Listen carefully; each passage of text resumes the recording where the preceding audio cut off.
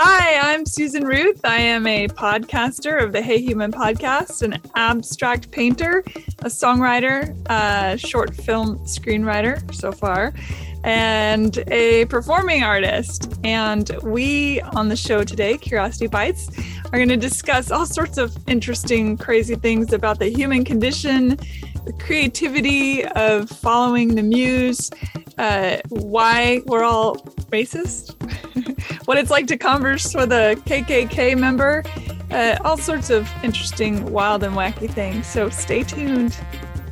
Welcome back to part 4 of our delicious conversation with Susan Ruth.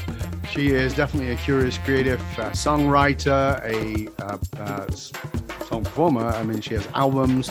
She has sold screenplays as a writer. Her songs have appeared in movies. She is a graduate of Second City Conservatory Sketch Comedy. She failed high school and went to university and did amazing things. She's also got a list of awards and honors that honestly is ridiculously long. And we're in our final part of the show.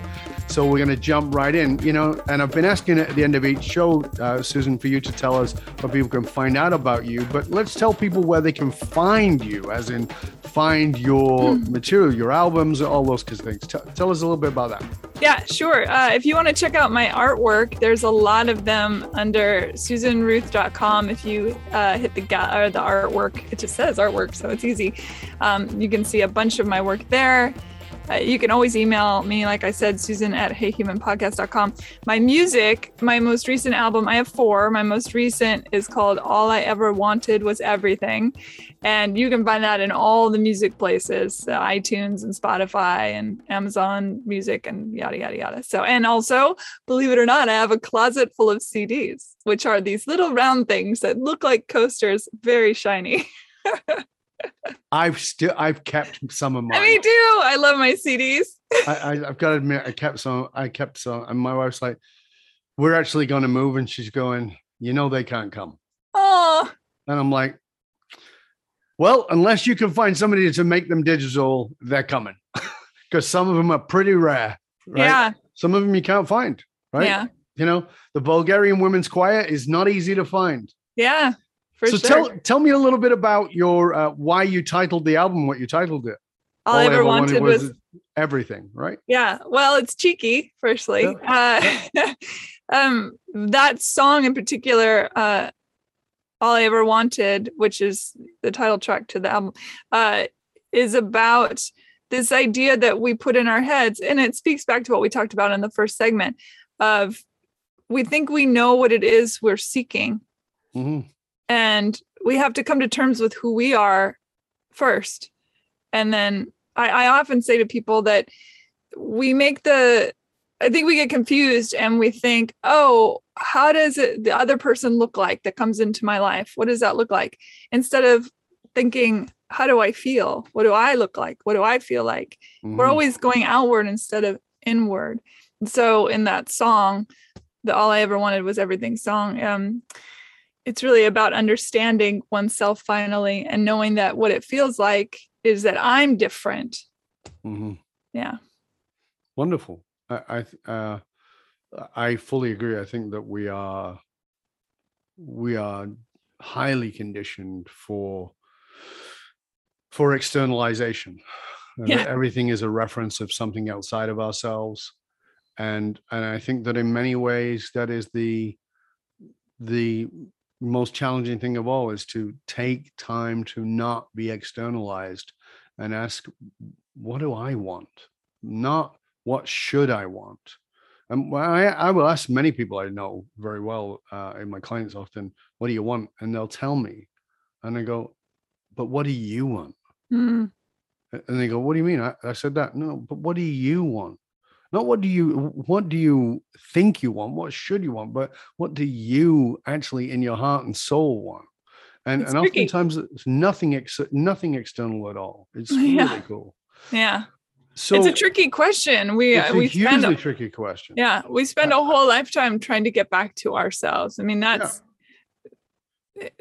what some of the greatest biblical texts, not just the Bible, but any kind of tome that has to do with that, are talking about. It's a temple is within. That thing that you were talking about, learning to open up and be humble, that God's self communion, if you will, holding hands with the universe. Yeah, just because you are the universe. Right. Getting the most difficult, most challenging thing of all is moving one's ego to the side to let it, the creative force of the universe, flow through you. And then those who don't understand that will see that what you're saying sounds egoic, and it's the exact opposite of egoic, right? Right. So because it's like, I'm going to let this come through me.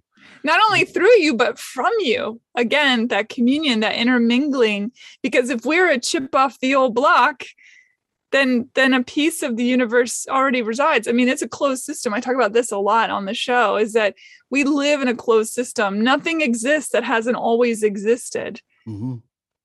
And you know, as you said that, so it comes through us, but it's also coming from us in the cocktail of the creativity, because it's this beautiful mix, it's this melange of between this and that, and that's why, you know, we were talking before about, you know, 3 movies all come out at the same time and they're kind of the same story, but they're different because they came through a different vessel.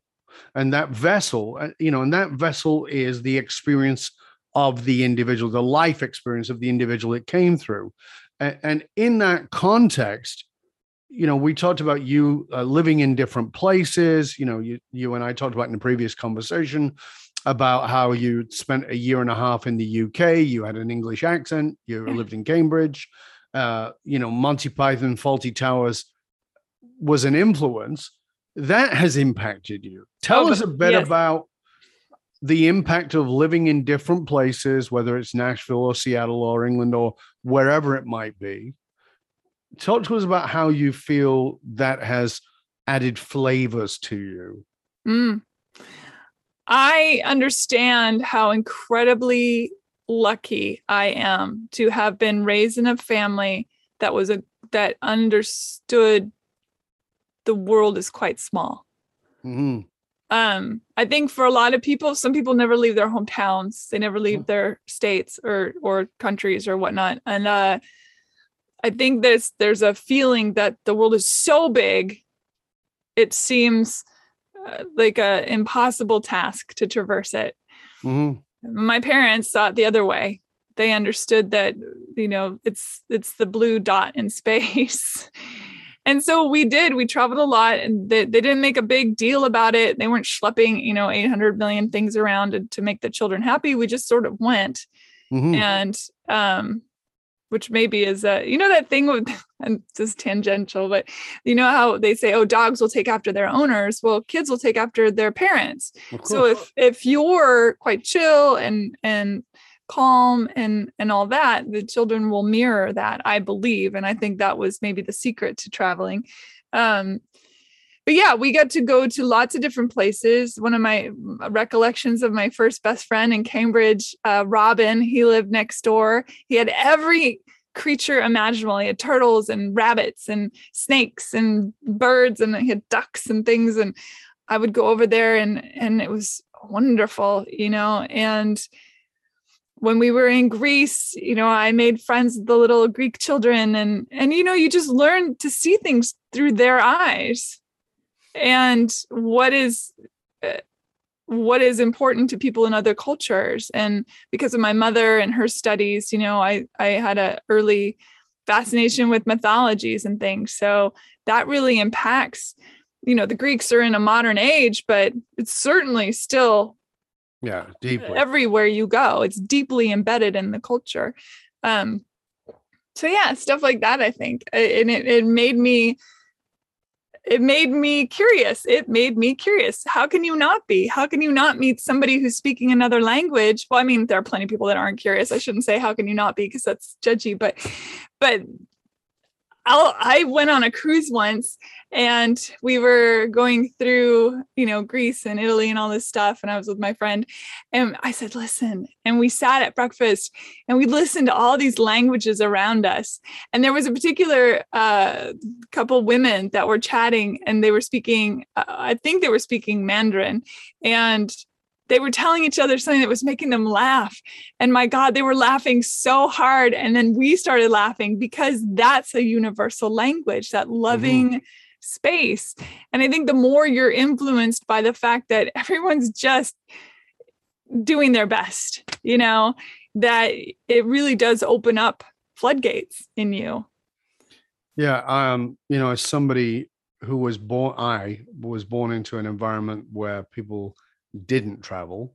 Yeah. And oftentimes, like many parts of the United States, didn't even travel outside of their village, their town, their city.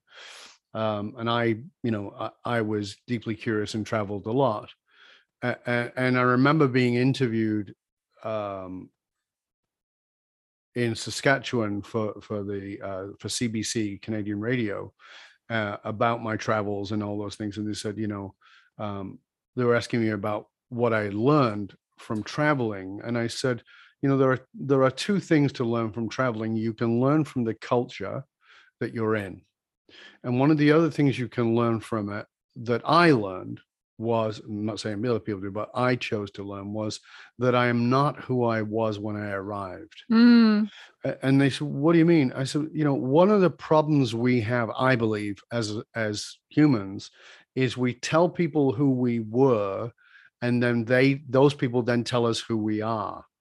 I said, so if you stop telling people who you were, you can become who you are in that environment. And so it was like, so when I was wandering through the back streets of Singapore or Hong Kong in areas where Whitey wasn't supposed to go, I never felt unsafe. Going through the back streets of Seattle with my mate in 1989, long hair, had a long black Versace coat on and a Versace suit, and I had long hair down here, slicked back, looking very sort of mafiosa, with my mate, turned off a street, and Seattle, we didn't know where we were, turned off a street, and suddenly in this street where there are oil drums with fires inside them and people, hanging around them, and it looks pretty freaking shady. And my mate said, oh my God, we should run, turn around. I'm like, nope. And he goes, why? I said, do what I do. And we walk through and we get to the other side. He's like, how did you do that? He goes, you're the master of the force. And I'm like, it's not that. And he goes, what is it? He goes, I said, I'm one of them. And he said, how can you be one of them? You look like this. And, these are all homeless people. And I go, because I don't carry that. I'm not willing to carry that. That's who I was the minute I walked into the street. But once I'm in the street, I'm no longer that. This is my appearance. But who I am energetically is them. Because I lived in the ghetto. I lived on the brink of homelessness for years. I know their vibe. So when I walk past the guy and I give him the nod, he knows that that's a brother. A brother, a nod of a brother. And if I'm in the back streets of Hong Kong back in the early 80s, late 70s, early 80s, and the street gangs, it's not a problem. Doesn't matter. And wherever I went, I would be those people. I would allow myself to soak that in, to marinate, if you will, energetically in the environment. And then when I'm in that environment, in marinating in it, there's something I take forward from that flavors me. And this is what I was talking about before, about flavoring. It flavors me so that I can bring something back. Did you have that experience?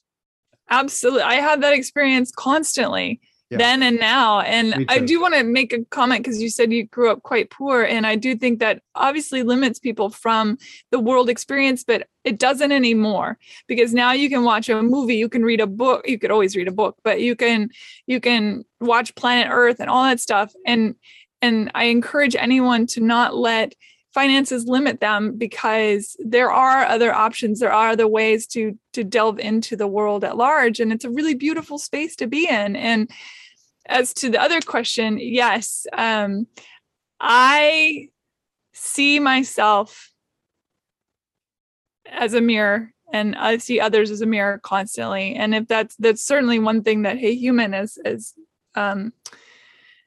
made an even stronger idea in my mind. And that when I'm interviewing a murderer, for example, I know that I'm capable of murder. When I'm interviewing the Grand Dragon of the KKK, I know that should I have been raised up in his family, I would be him. And in fact, I don't even have to be raised up in his family to have things that I have done that could be perceived perhaps as, because it's in all of us. None of us are separate from being racist on some level or another. None of us are separate from being sexist or I see myself in all people. They are me and I am them. And there is a hyper awareness that now is so integrated in me that I don't think about it. Right. And it's like you said, it's like, you are my brother, you are my sister, because you're me and I'm you. And there is no division. But I think that's a very important piece there. One of my quotes is, you don't live in the world, you live in the mirror. Everything is a reflection of you.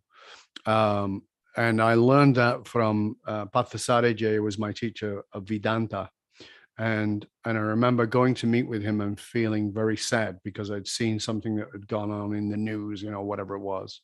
And it was about a murder, right? And he said to me, "What's the matter?" And I said, "I saw this and there was this murder and blah, blah, blah." And I was outraged. Like, how could somebody do this? How could somebody take this life in such a horrendous, not even accidental, but a violent, vicious way? And every time I would spend time with him, at the end, he would leave me with something for 2 weeks and would not give me any more instruction on it. It was like, this is your mantra. And the mantra, by the way, I got this same mantra from my Buddhist teacher, the Buddhist monk I lived and studied with 4 years later. Exactly the same mantra. And I smiled when I got it. And the mantra was, the murderer lives in me. Mm-hmm. And he said, I want you to walk around for 2 weeks and say, the murderer lives in me. I was like, I will not. I'm 22 years old. I will not. 23 years old. I will not. And then he's like, no, just try it. And of course, it teaches you enormous compassion, because what I realized was every time I lose my temper or I'd get upset about something, that mantra would come up. The murderer lives in me. What is the distinction between murderer and non-murderer? It's a fraction of a second for most people. And does that capability exist in me? Of course it does. Of course it does, because I am an animal, and at the animal level, at an instinctual survival level, that is entirely possible. But at the same time, the saint lives in me. Yeah. At the same time, whatever it is lives in me. And by that, we can all declassify ourselves and start to see. And I'm fortunate that I grew up in a family where my mom was fierce about not being racist, it came from the fact that we were Jewish, and she's like, when they finish picking on the blacks, they'll pick on the Jews. So that's right. You don't have the right to be racist. And she would point to recent history at that point, Second World War, Nazis, etc. So we learned that pretty early on. And so my friends were every possible culture that, where we grew up. It was poor Northern England. So there was a lot of poor immigrants who lived there. So sure. They were my friends.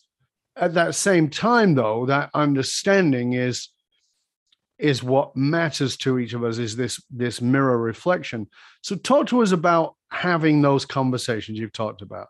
How do you end up talking on your show, Hey Human? I want to tell people about it. Which is the podcast. How'd you end up having conversations with people who are grandmasters of the KKK and murderers? How does that happen? And what's your most delicious story from that?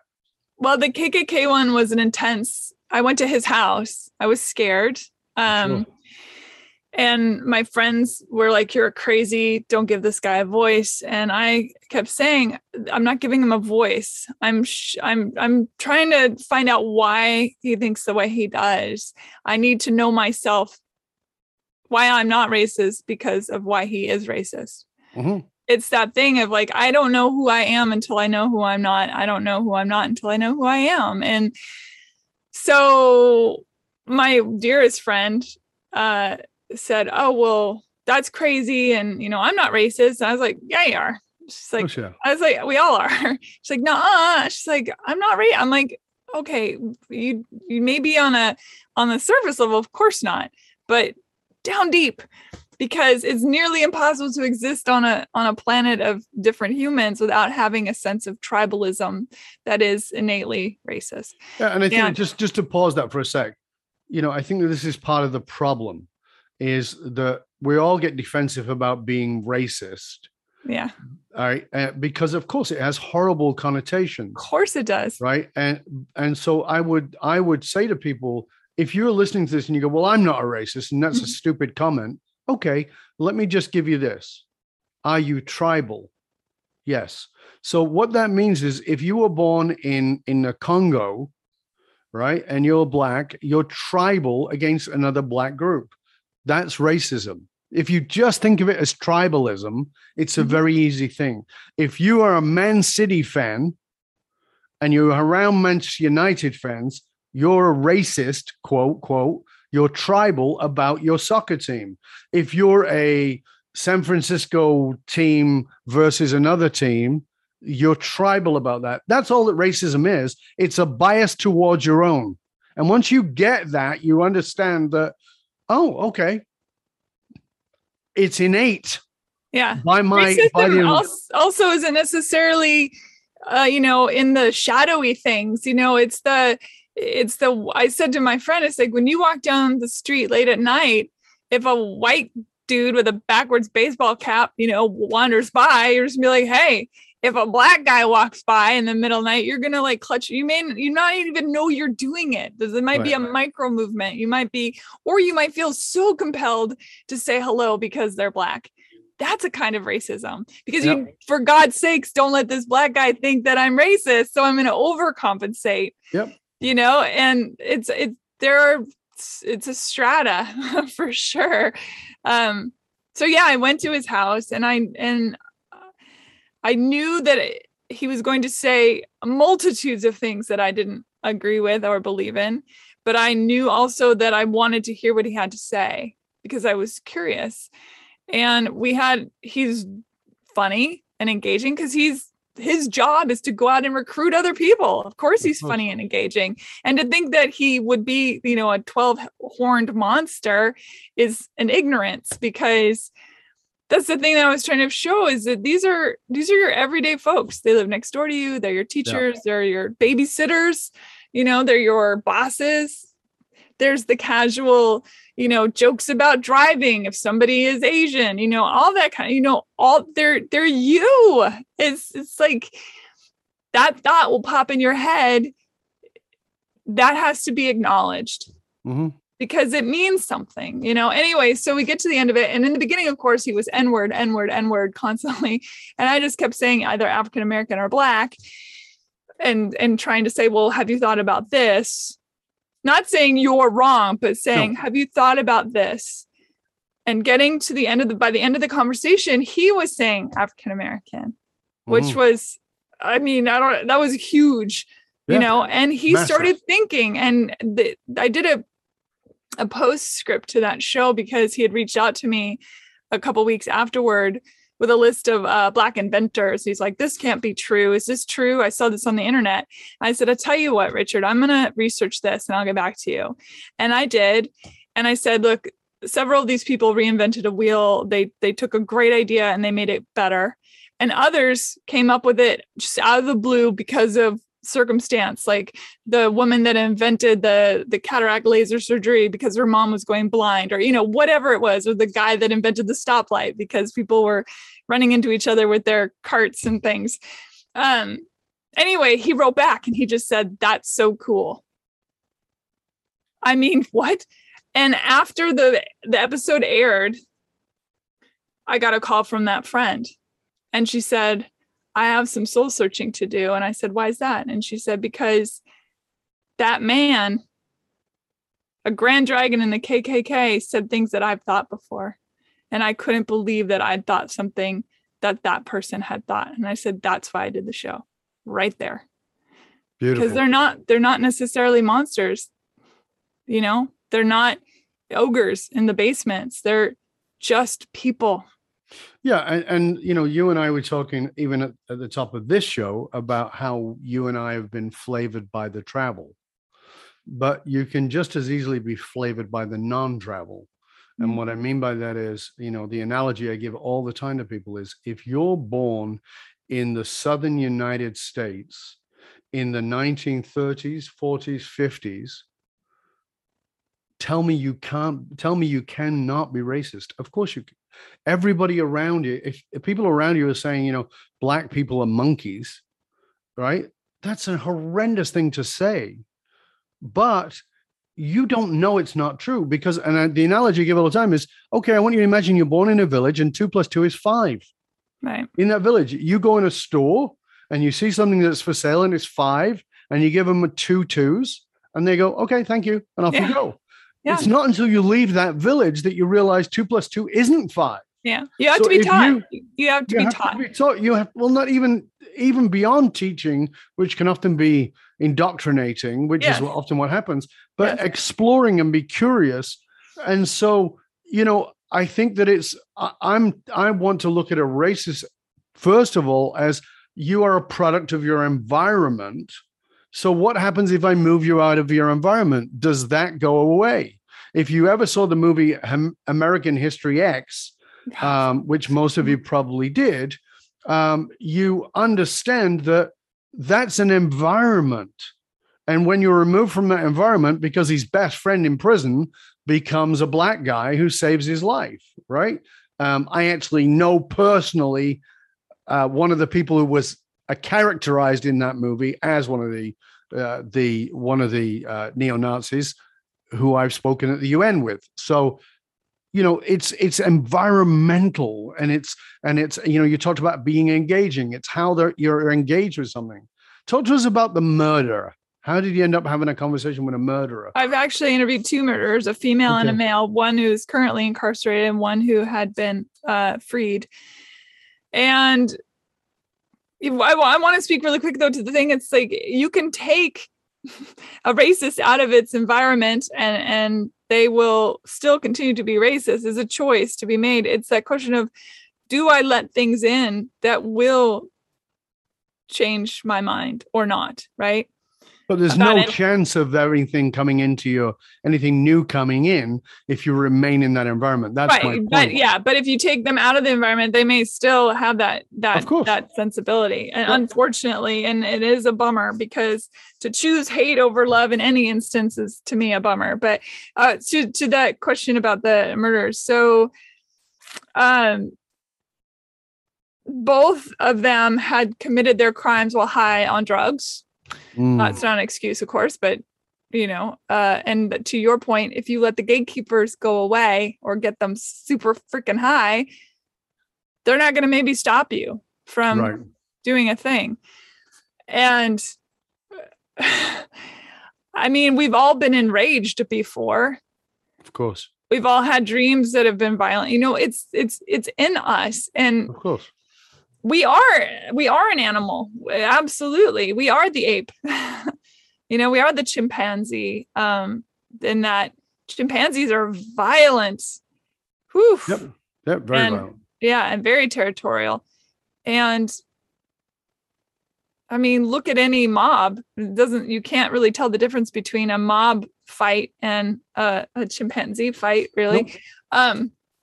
Maybe more. So how did you come to interview those people? Why did you? So I had come across the male through another podcast. It was called Life. What was it called? Life on the Inside. Mm-hmm. And he does a podcast about where he interviews people incarcerated.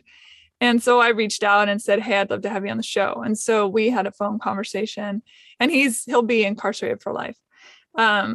So you spoke to him on the phone for your show while he was on the inside. Yes. And they allowed that. They do. Yeah. And then, that's good. Yeah. And then the woman, she had been released because of a whole series of events. One, first, they deemed it in her state unconstitutional to put someone to death. Secondly, she was a kid when she was incarcerated for life. So that was considered unconstitutional. And then the she had come forward as a teen and said, one of the guards raped me. Nobody really did anything about it. And then he got transferred to another prison later on. He did it again. And then they listened to her, and then it came to trial, and then they let her out for time served. She's a totally different person than she was at 16 now that she's 40 something. Sure. And she said, I did this thing and it was a bad thing and I make no excuses for it. There are people, of course, incarcerated who don't give a shit and will never, but yeah, I mean, as far as reaching out to me, like I interviewed a guy, a private investigator, Ellis Armistead, really fascinating guy. And he referenced a bunch of the cases that he worked on, including here in America, we had a guy, Nathan Dunlap, who went into a Chuck E. Cheese and murdered 5 people. Yep. And he is incarcerated in Colorado, and I'm going to be interviewing him coming up. And so I am intrigued by the darkness in myself. Yep. And therefore I want to talk to the people that don't have the gatekeeper. Mm-hmm. Yeah. Again, the murderer lives in me. I think I think there are a lot of people who are very afraid of that, looking into their own darkness. And I honestly think that's why people are very intrigued by, I mean, as well as I do, one of the most popular categories of podcasts are these true crime podcasts. Yeah. And it's because it gives people a voyeurism into their own darkness. They don't admit that. Yeah, without touching it. That's right. Exactly There's right. A voyeurism into the darkness of themselves without having to touch it. But the growth is only in the willingness to examine it in self. You don't have to touch it in self, but you need to examine it in self and say, well, where is that in me? It's not about going out and seeing, well, could I commit murder? Just go with you could. So what is that? Let's look at that. Of all your conversations, of all the shows that you've done how many now? You told me 274, I think. Right. Is there one that, or maybe more than one, but is there some that really stand out for you that sort of were awakening for you? Well, certainly the Grand Dragon. Right. There was a man, Jeff. He was a first responder in 9/11 and got sick and had a heart transplant, and that heart failed. And then he got another one. So he's on his 3rd heart. And that was incredibly moving. His talk about being humble, his feeling on some levels that he didn't deserve so many chances, which is bizarre because he's an incredible human being. And it's that, God, touching that. Guilt. Yeah, I mean, self-loathing is a tricky thing. And not that I think he was self-loathing, but it's that thing you speak to is like people, they don't even know how to touch their own pain or where it even comes from half the time. And which is why we live in a society that's so angry and why it's been so easily tapped. That anger was so easily tapped into. And, liking what you hate has rewired our brains to just gobble up this sickness, as it, and it's an unfortunate thing. But anyway, the neuroscientists, I love talking with neuroscientists. I just had Dr. Moran Surf on the show. It was really fascinating. Donnie Steadman, Dr. Donnie Steadman, she works in forensics in the Body Farm here in Chattanooga in the South. And she told stories about how where she has gone and being able to find mass graves in other countries and to turn people back to their villages where without the bones or without the people, they feel their spirits roam, and it's terrible in between space for these people. And that was so moving. And she took me into the bone room, just rows and rows and rows and rows of boxes, just plain brown cardboard boxes with a MF for male or female, age of death, and perhaps how they died. And then you pull down the box and you open it up, and talk about a humbling moment to see a box of bones and know that there are 1,000 boxes of bones. And if you were to open any of those boxes, good luck figuring out whether they're male or female, or how old they are, or what color they are, or what their religion is, or, any of that stuff. It's like, yes, that's the truth of the bones, that's the thing. What did that say to you? That moment of looking in those boxes? That we are all the same thing. We're just seeking at different paces, or, we're learning at different paces. And it's not my fault, and just the luck of the draw to be born into my family that had its own issues, but that I wasn't born into a family that is struggling desperately to feed its children, and that I will die at age, 7 with flies in my eyes. It's not that child's fault either. It's not Richard Nichols' fault to be born as a great, great, great grandchild of a founder of the Klan. It's not his fault. Now, he has the luxury of growing up and doing, learning more and shifting that state of being into something that serves the world perhaps better. Yeah. But yeah, it's a freaking crapshoot, Well, again, I think you're right. And one of the things that I think is really important for everybody to grasp in this wonderful soup of humanity is that, yes, there are infinite amounts of choices and infinite amounts of opportunities, or whatever term you want to use.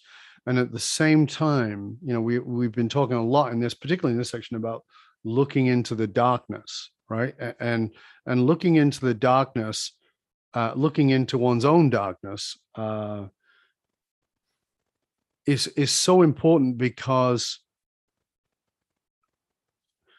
to put it simply, until we can do that with ourselves, we can never have true compassion for another. And that willingness to look into the places, as Jung said, and Campbell talked about it in the myths, the treasure that you seek can only be found in the cave you fear to enter.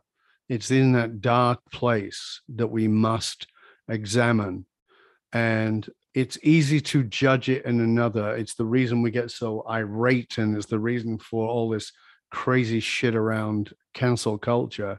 Is a lot of that would fade away if we'd look in the mirror first, if we'd look at our own darkness, like you talked about with your friend and racism. But just looking into that dark place, and at the same time coming to this conclusion, I believe, is what's useful. And it's part of my central philosophy for life. And that is this: everybody, don't matter who you are, everybody, black, white, green, stripes, racist, non-racist, whatever it is, Jew, Muslim, Christian, atheist, everybody is trying to feel better. That's right. Everybody's got a level of pain.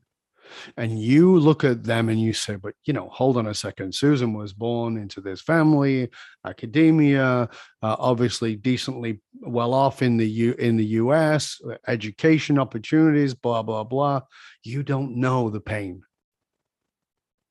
And you look at the person in the street and you go, they're a drug addict and they're a user and blah, blah, blah. You don't know their pain.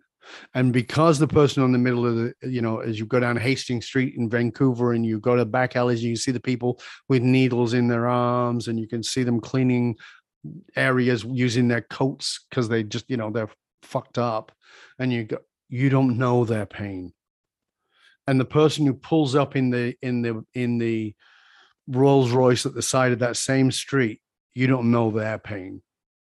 Pain is disguised by the person it's involved in, and everybody's trying to cope and everybody's trying to feel better.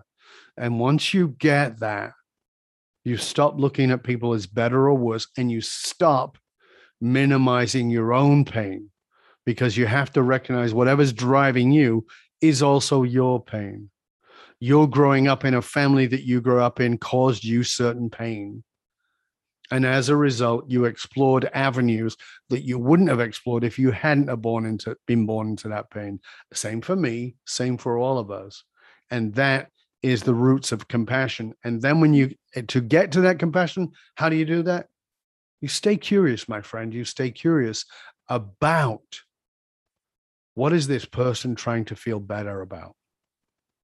Not for me to judge it, not for me to evaluate it, certainly not for me to fix it, but for me to have compassion that I too am in pain. That's right. And that I too want to feel better. And I can do that. I can feel better by making others suffer and minimizing my pain by distracting myself, by making them suffer. Or I can deal with my pain directly by dealing with myself. That's the question. And that, in many ways, interestingly, is, I believe, the original muse. I believe the original muse is always pain. That's my belief. The original muse is pain. It doesn't have to remain the muse, but it is the original muse. It's the desire for something better for yourself. Yeah. It's the desire to express the pain you're in, or it's the desire to relieve the pain of others. That's my final 100% agree with you on that. And I also think that hate is love. And people don't really understand that either. That it's speaking to tribalism, and I'll use Richard again as an example, that he looks for people to indoctrinate who feel lost and broken and unloved, and hate becomes love. Absolutely. If you want to know more about that, listen to the podcast I did with Tony McAleer, where we talk about how he was the chief recruiter for the neo-Nazis. And why? Well, because he felt loved in that environment. Yeah. So you're absolutely right. Yeah. Absolutely right. Susan, it has been a joy and a pleasure. Thank you so much for being with us. Really enjoyed it. Loved our conversation. I'm excited to be on Hey Human with you and reverse the tables. But again, before we go away, please tell people where they can find out more about you and your albums and all the different ways to reach out to you. Yeah, you can always email me, Susan, at heyhumanpodcast.com. You can find the podcast at heyhumanpodcast.com or anywhere you listen to your podcast. It's across all the streaming platforms. SusanRuth.com is a great way to find me for all the things as well. And this has been a true pleasure. Wow. My favorite thing in the whole world is conversation. And this did not disappoint. I appreciate it. Yeah. Very much. It's been a pleasure and an honor. And for you, dear listener, remember you can chat about this show or any past shows by going to our Facebook group. It's Curiosity Bites. Just have a look in there. We'd love you to go in there and chat about it. But you know what? We definitely need, I looked at it yesterday. There are 1.75 million podcasts on the planet. Lord. That's a lot of podcasts, right? And some of them are not around anymore and some of them are, but it doesn't matter. We are swimming in an ocean of podcasts. We really need your help because these shows, I believe, it's my belief, maybe it's my screwed up illusion, but I believe these are important shows talking about important subjects and expanding us all. So I really encourage you to stay curious about the shows, but also to share them with others. You know, we spend this time with you. We do all these things to make sure that you get this information. Just make the feedback loop a little bit stronger for us, if you would. Rate, review, subscribe to the show wherever you listen to it. Write a review. We really appreciate that. Put it out to other people. And you can write to me. Susan's given you her email address. My email address is dov@dovbaron.com. It's easy to find me. Or you can send me a DM on any of the four social media platforms and just tell us what you loved about the show, what you learned from it, and what you're going to do with it. We really appreciate you. We want to say, stay curious, my friends. Stay curious. Until next time, and another delicious episode of Curiosity Bites. This is Dov Baron. Stay curious, my friends. Stay curious. I'll see you next time here on Curiosity Bites.